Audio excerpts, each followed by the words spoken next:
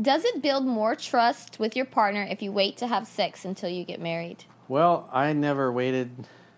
So, I mean, if you really click with somebody, I mean, most women in the West here, by second or third date, they're going to sleep with you. So, if there's a connection and you click, it's going to be on right away. I mean, I've done both, where it's like we hook up the first night and we may date a couple years, and I've also done it where I've made the girl wait for a few weeks or a month or so before doing the deed. In either way, if you're applying what's in the book, they still end up at the same destination. So it's really up to you and how you feel about it. But I know there's a lot of people that watch me that are super religious. They're like, no sex until marriage. You know, we can kiss. No fornication, Corey. We don't do any of that. I was like, hey, if you want to do that, great. But if you're, because I've seen where there's problems, you have a value conflict with if you're an ultra religious dude and then you're trying to date a girl that's like, you know, slept with 50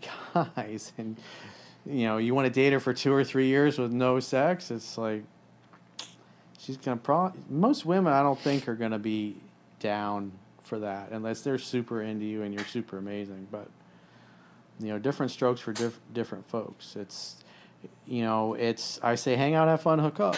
And, you know, for the religious guys, the hookup part happens on your wedding night. It's up to you. Obviously, a lot of my clients are Muslim too, so, and a lot of them are like, no sex till marriage, no hanky-panky. Have you always thought about that? Like thought that it was like okay, or when you were younger, did you ever have that thought? Because like a lot of women, like when you're young, you're like, oh, I'm gonna wait till I get married to find the perfect person to take my flower. But like, did you ever like think of that in your head as you were like a young man?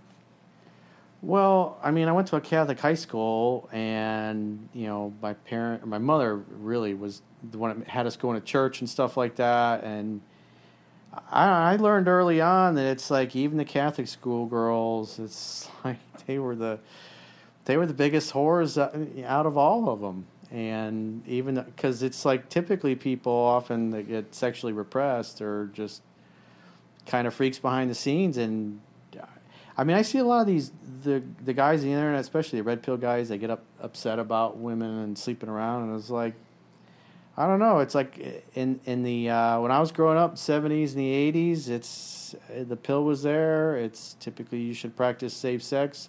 Most of the time, honestly, people didn't, and all relationships came from casual hooking up. And I mean, some girls slept with way more dudes, and some girls might date 2 or 3 guys in between boyfriends, and they might be with the boyfriends 3 or 4 or 5 years or whatever, and then by mid-20s, late 30s, they're all married. And so they may have easily slept with 20 dudes over the course of, from the time they would lose their virginity, typically 15, 16 years old, their first boyfriend in high school or whatever.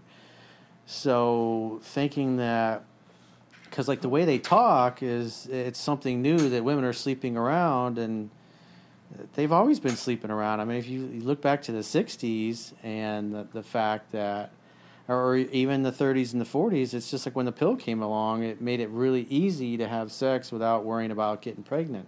Because that was the big thing before that, is how do you avoid a pregnancy other than with a condom? And sometimes condoms break or they have little holes in them and you slip them past the goalie.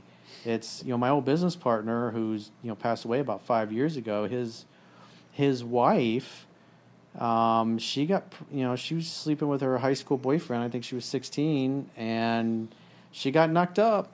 And so this was in the late 60s, early 1970s. And it was, her parents were religious, so they sent her away to like a convent to basically have the child, so nobody would see, she wouldn't go to high school with a big, belly because she was pregnant or whatever. It's like they just, back then they would like send you away. She had the child and then gave it up for adoption. And, in later years, she reconnected and is still in contact with him, because to her it was her son. She felt horrible about giving him up, and she wanted to keep him, but her parents were like, no, you're giving the baby up. You're a child yourself. You shouldn't be raising a kid. And so a nice couple that, couldn't have kids adopted him. So, like, these things aren't new. Women have sex. I mean, it's just easy for women to have sex, especially when they're pretty. They're just constant, dudes throwing their dicks at them. It's kind of like an all-you-can-eat buffet. The ladies have the choice, especially when they're younger, because they get approached. The prettier they are, and the more social they are, they're always out. I mean, I'm not telling you girls anything you don't know. I mean, you're young and beautiful, so you get bombarded constantly. And like I said, the guys that make the biggest deal out of it and cry about it and complain about modern women are the dudes that aren't getting any pussy. And so it's like I see all this hyperventilation in the red pill community. It's like, I mean, really, character is destiny. When we were in high school, there were girls that were sleeping around with a lot of dudes and came from messed up families, and they were hot and everything, but everybody knew that that's a girl you hook up with. You're not going to marry her or, run off and live happily ever after. It's like there's some girls that are out there and they're kinky and they're great for hooking up and one-night stands and stuff like that. And there's other women that are more family-oriented and are more suitable for long-term dating. And I see a lot of the guys in that red pill community just don't. You can tell a lot of them have gotten burned. They got burned. It's single moms are all the problem. And it's like, no, you suck at judging people's character, and then you get involved with somebody thinking you're going to be a white knight and change her, and she doesn't change. And then when she burns you the same way she burned everybody else before that, you're like, it's all modern women suck. It's, you got to be smart.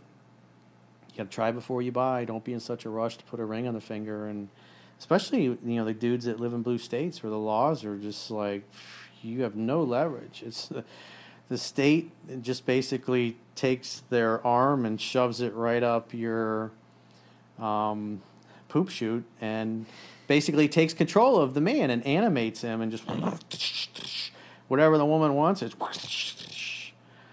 it's basically legally what they do. So it's like, I say it's what worked well in business, because kind of a marriage is like a business, is that what is the divorce always over? It's arguing about money and assets and who's going to, raise the kids or get time and custody and stuff like that. And it's just, especially some of the states that you have, like they're the blue states, the laws are so one-sided and it's not worth it. You'd just be better to get married civilly and have a business agreement for any property that you buy together or businesses that you start together.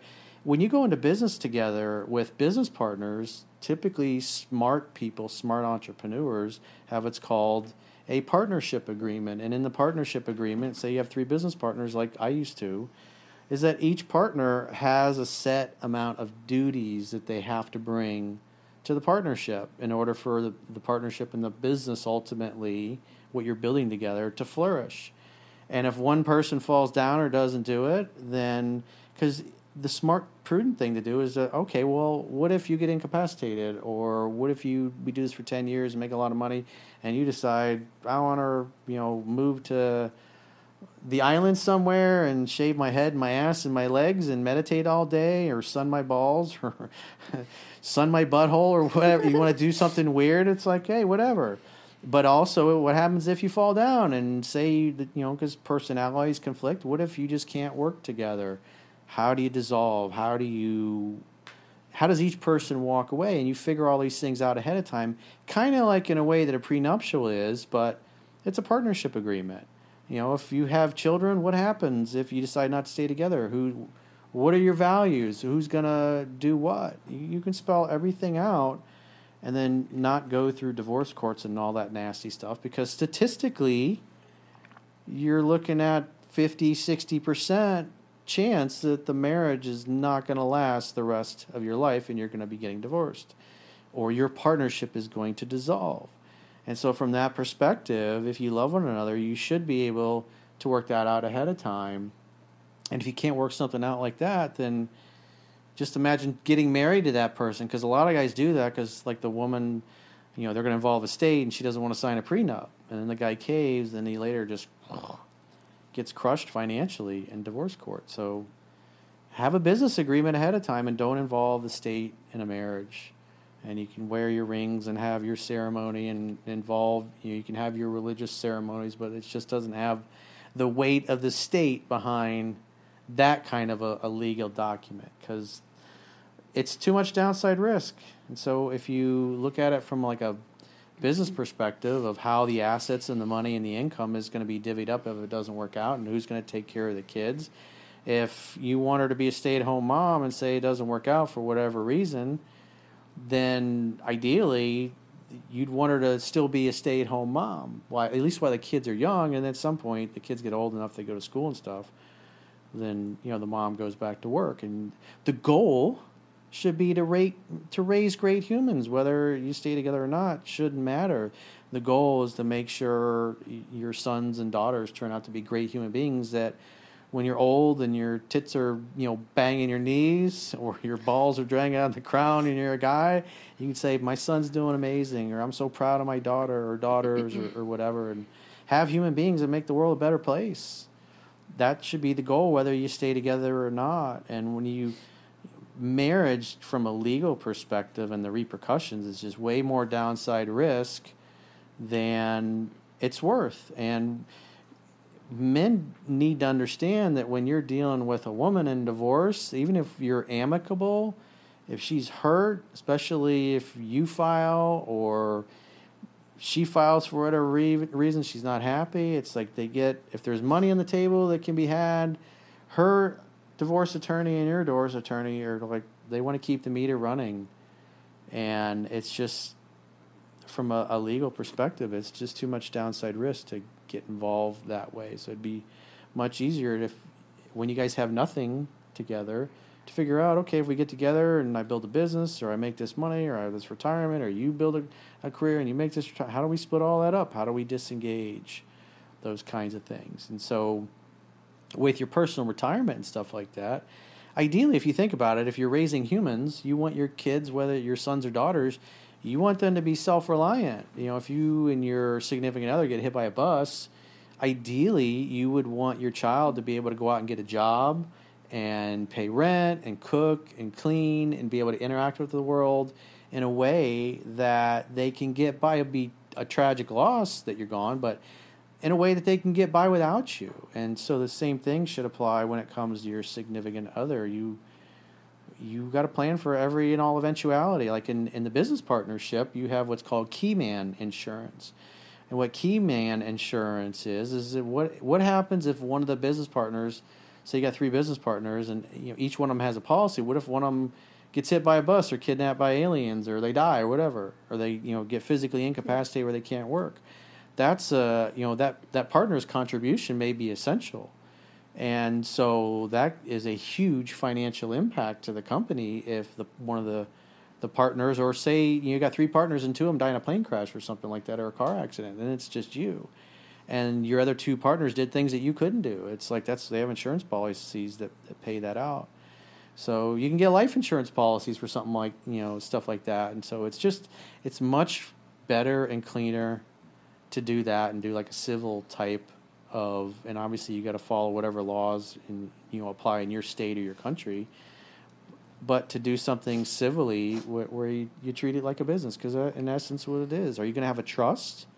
Because in a trust, if you have significant assets, it's what the wealthy people do, is the family trust, or whatever kind of trust they form, owns all the assets. That means every person that benefits from the money or the finances or whatever works for the trust as an employee. And so they get a company car, they get a house to live. And so that's why when rich people get sued, it's like, they're taking a meager salary. And so all the stuff that they have, they don't own it. The trust owns it. And, that's the way you protect your assets. That's why the elite and the ultra wealthy just, they pass this big mass on to future generations. And so from a legal perspective as well, your wife, if you become rich and successful and she's raising your kids, wouldn't you want her to be able to do well also, so she can continue to be a great mother? Because again, the goal is to make sure the kids are awesome. And like I said, you get the state involved, and the state takes the custody and you got money, you got child support, and then you're kind of at the mercy of the court.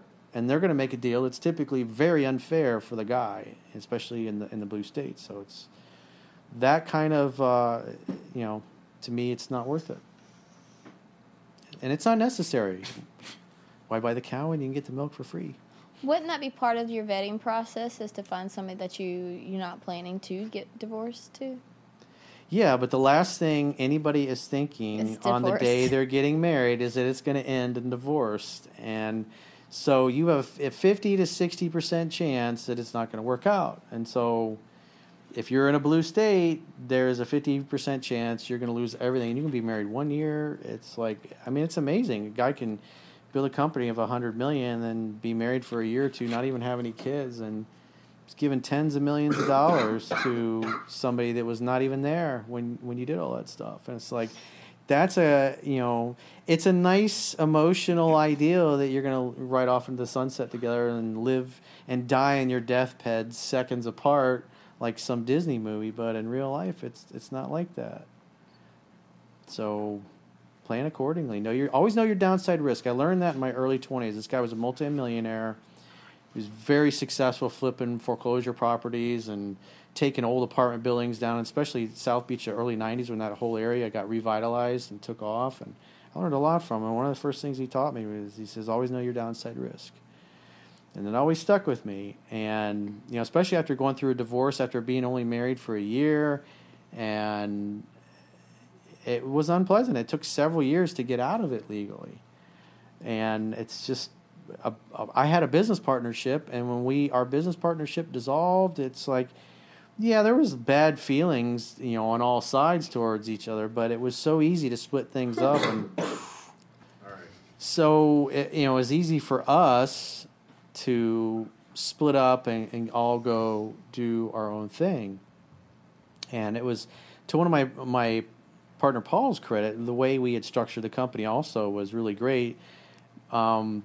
Myself, my other partner, were not, open. We wanted to just throw everything in, and he convinced us that it was just, you got paid based on what you brought in, your performance. And for our type of business, especially commission-based, loans, real estate, and, properties we flipped and stuff like that, that was smart on his part. And, because he had other business partnerships that did not end very amicably. And so we had agreed to everything up front, and, a deal was a deal. And so it made it easy when we had to dissolve that deal. It was much easier to get out of my business partnership after a decade in business and tens of millions of dollars at stake than it was to get married and then later divorced after only a year of marriage. We had a house to dispose of. There was the court system, and the new boyfriend that she had started interfering because he was jealous and insecure that she was going to try to come back, or I was going to try to come back. And so he kind of threw gasoline in the fire and to keep the conflict going. And I eventually had to, reach out to her father and tell him what was the shenanigans that her attorney was pulling, because he was trying to use up all the retainer. And so this dude's just making up bullshit and sending letters to my attorney, and charging a couple $100 to write a letter to the money that she had given a retainer. And then, of course, my attorney's going to respond, and he's going to charge me a couple $100 to write back. And it's like going back and forth. And, everything goes to the mail. And so it's several days. And then just the thing it's like month after month, just letters back and forth, a couple $1,000s here. It's like we had everything agreed to up front. And then this guy, between the boyfriend and her attorney, trying to prevent from having to refund any of her giant retainers she gave him, then it would have been so much easier if we had all that nice partnership agreement. So that's the best way to go. And like I said, that was a great lesson that my former business partner, that he had learned in other failed partnerships that he had were nasty when things split up, that it made things really great. It's a smart way to do it.